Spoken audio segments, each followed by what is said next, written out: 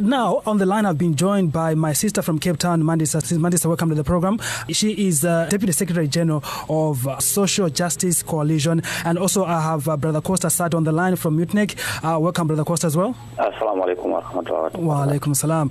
I just want to, I'm just going to start here with these terrible things that have been happening. For now, we have this quite a big hashtag that is going on in regard of women abuse.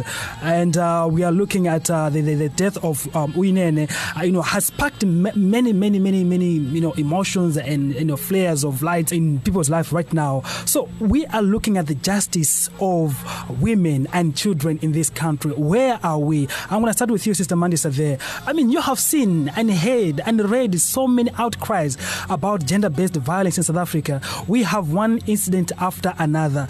What's your take on this? Look, I mean, the issue of the killing of and the rape of women and children in South Africa is not a new thing. And so many people have spoken to it. So many times women have called for the intervention of men, the intervention of government. And for the longest time, no one has been doing anything. And this is what we do in South Africa when a death happens. Then everyone is enraged and is calling for solutions. But it's a problem that has been building up for years and no one has been reacting to it. What is happening in South Africa is that the victims, the women and the children, are burdened with the work of teaching men or being vigilant or always protecting themselves and not going to places that might render them vulnerable to rape. And what we are not doing, and what men are not doing, is doing the work of asking themselves why they are the ones that are perpetrating violence against women. And for a change, removing the responsibility of fighting gender-based violence from women, actually placing it where it belongs, men, because women and children are not just dying, they are being killed, murdered by men. And therefore I think it's time that men are at the center of this conversation and are speaking to themselves, not to us, to themselves, to say what are the root causes of this rage and this violence that is sort of knitted on women and men, and children. So I think the government needs to intervene, but the intervention needs to be focusing on men. And what is it that causes them to be these perpetrators that we find themselves being? Okay, Brother Kosta? Let me again greet the listeners of the IFM, your guest. Thank you. Yes, let me start by saying, my brother, on the Bill of Rights, on our Constitution, number 11, is stipulated that everyone has a right to life. Yes. And secondly, we must first maybe say not all men are abusive, not all men are rapists, not all men are killers. Maybe let me start there, my brother, because if we'll then label all men with the same brush, then we're not even doing justice. That is true. But what is paramount important here is the intervention of the societies at large. Before we go to government, first, as a society, maybe we need to have that culture of accepting the fact that everyone has a right to life. If we can start to educate our society first. Secondly, then we go to our justice. I also agree that we need to have harsh sentences for those perpetrators who make us all men to be bad. All right, we're going to come back to that part because it's also quite a big thing there. So now I just want to come back to what Sister Mandisa here said. She said something about that men need to have conversation with themselves, and also government must speak to men. So now my question there is implying that the government is not doing enough, right? Yes, the government isn't doing enough. Because recently we just had this voice of Musa Maimane was speaking about the issue, calling out the president. Let's just take a listen to the clip and then we're going to come back to this conversation right now. We are in a crisis at the moment where women don't feel safe in our country. That in fact acts can be committed at that level. Where is he? He hasn't said a thing. He hasn't pronounced himself on this particular subject, which is crucial. He held a summit earlier on gender violence. Where are the resolutions? Where's the action behind that? We cannot have somebody who sits in high office and when citizens are going, our towns are burning, we are at war as a country. We are at war in our cities, we are at war in our homes, and yet the leader of our country is sitting back and saying nothing. I am calling upon him to say he must come out. Come out of hiding, come out strong. All right, that was the leader, Musa Maimane, speaking to the media there before the president came out and say things. And also, there was a time when the xenophobic attacks happened. There was also like some other leaders and other concerned citizens calling out for president to come out and speak about this. Because if he was actually keeping quiet on this, it means he was condoning the issue that was happening. So now, I think then we have heard a lot, about the problems at hand here. So now, for you, my sister there, what do you think should happen in order to end this violence against women? So I want to go back to the point that my brother said. I'm sorry, I didn't get his name, so I'm going to refer to him as my brother because I didn't get what his name is. Brother, his name is Kosta Sati. Sorry? Kosta Sati, that's his name. Kosta? Yes. Yes. So what you are saying about, speaking about the fact that not all men are rapists or murderers. And when I'm saying that men are perpetrators of these atrocities, I'm not claiming that all men are. What I'm saying is we can all agree that it is men that are doing these things, and therefore men need to speak to other men. The men that are claiming that they are not violent, they are not rapists, they are not all these abusers that we see out there, are the ones then who should have the responsibility to call on their brothers and speak to them, because what makes them complicit in this is the fact that they are keeping quiet at such time as this. And when this thing happens, everyone is coming and saying, not in my name.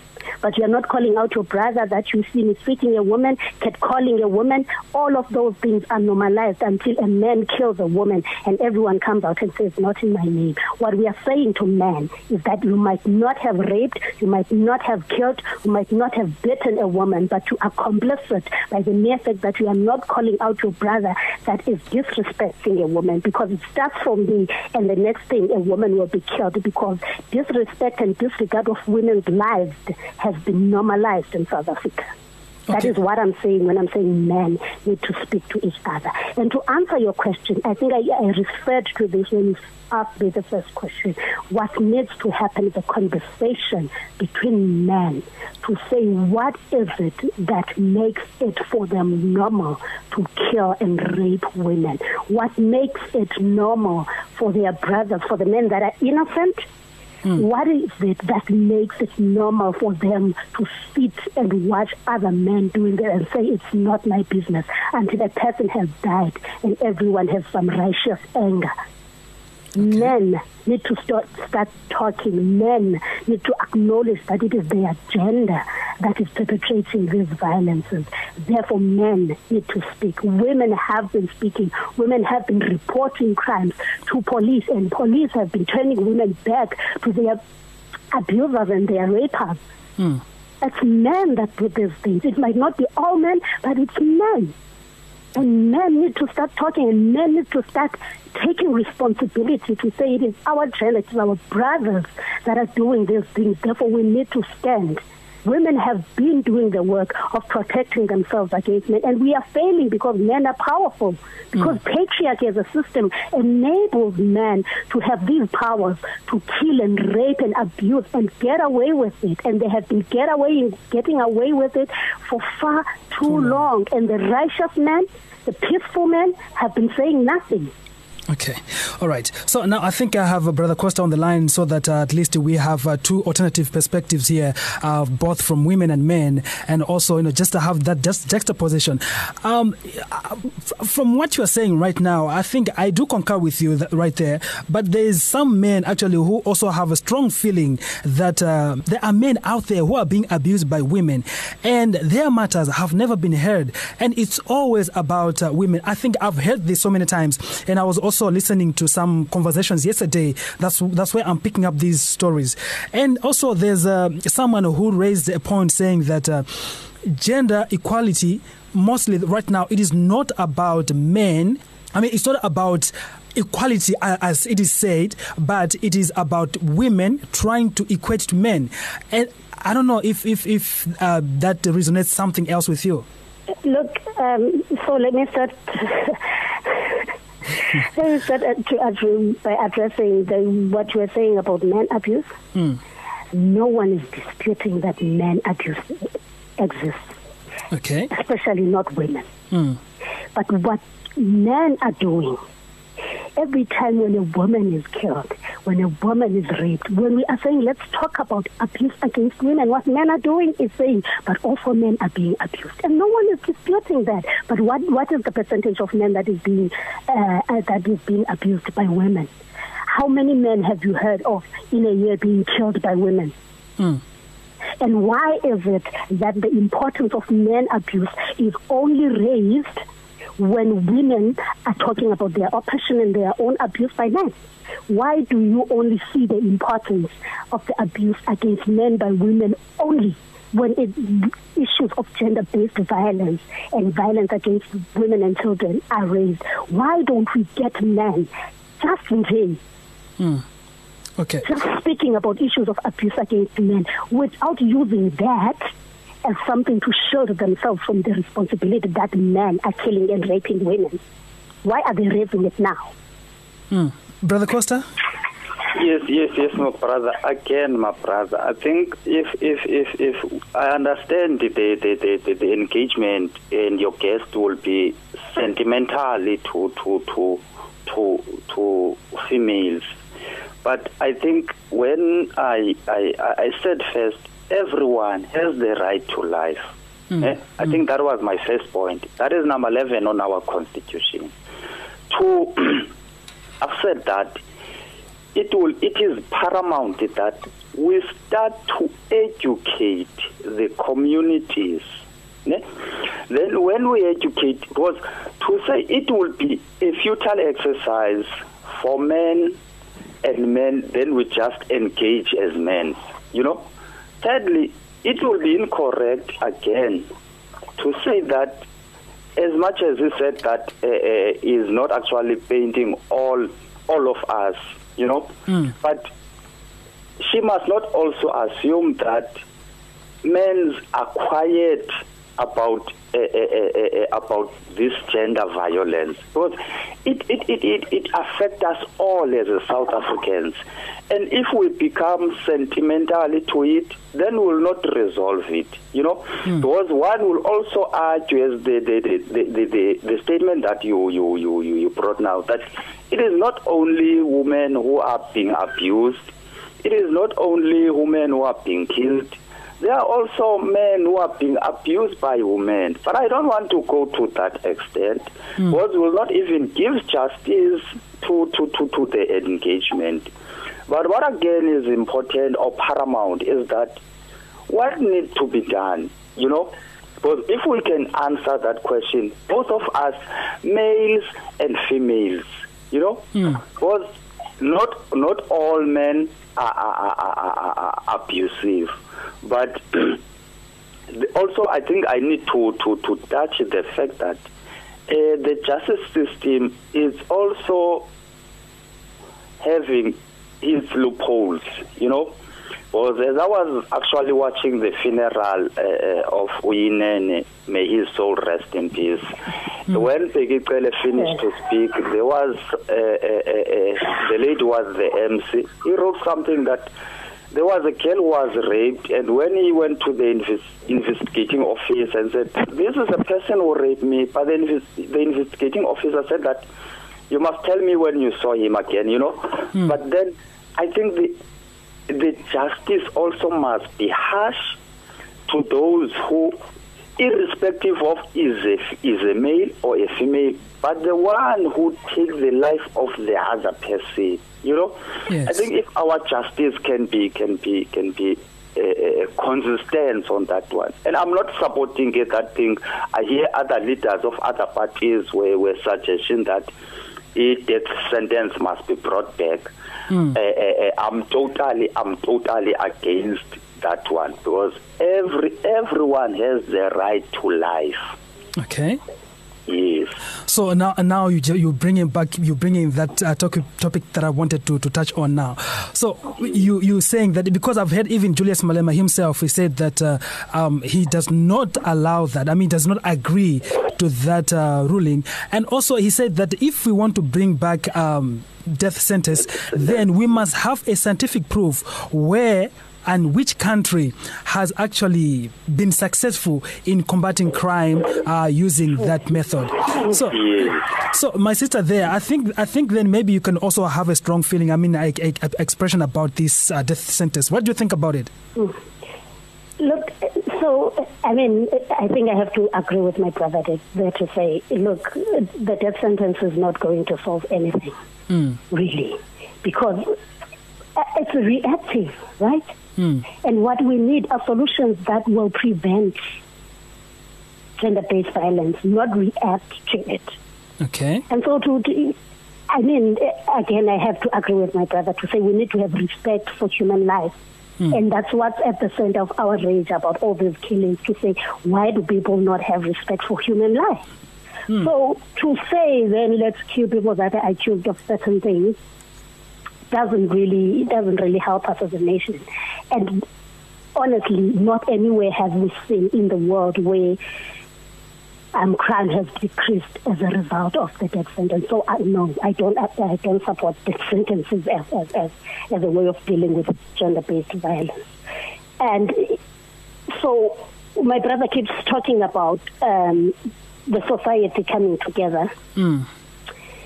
And look, I keep going back to my point that I have said earlier, that women in churches, women in societies, women in every gathering where they gather, they teach themselves how to avoid being raped. Even the way that women dress up is policed, because women need to protect themselves from rapists and from all these kinds of crimes. So women have been engaging on these issues.